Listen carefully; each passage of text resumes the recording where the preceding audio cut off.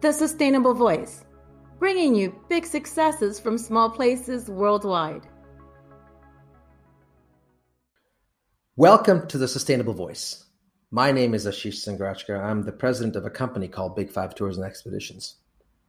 I was born in Kenya. My father was born in Kenya. My mother was born in Sudan. My wife's family has roots in Uganda.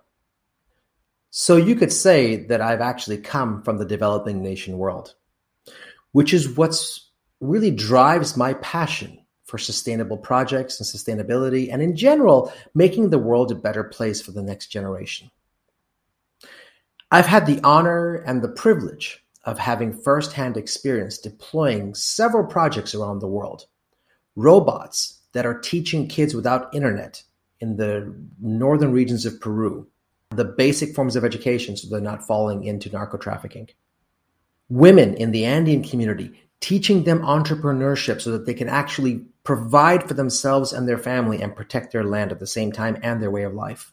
Maasai children in Tanzania, giving them an education through primary school to show them that there is in fact a future beyond farming and that they don't have to lose their way of life to make a living.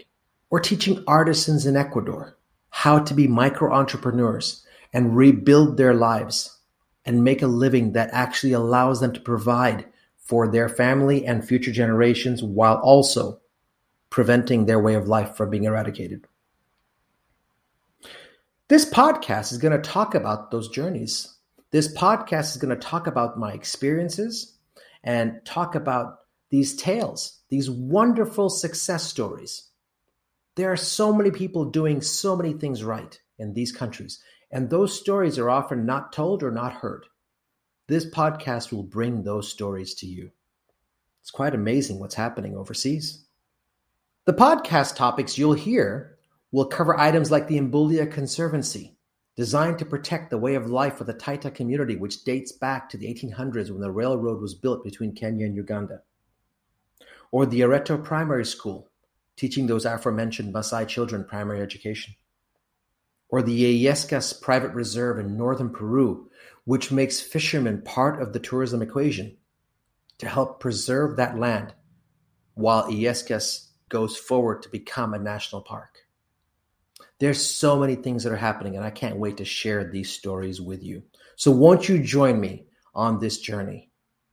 Won't you join me and share in these stories? Thank you for listening to The Sustainable Voice. If you have a success story of your own, please reach out and share it with us. We'd love to hear from you. See you next time.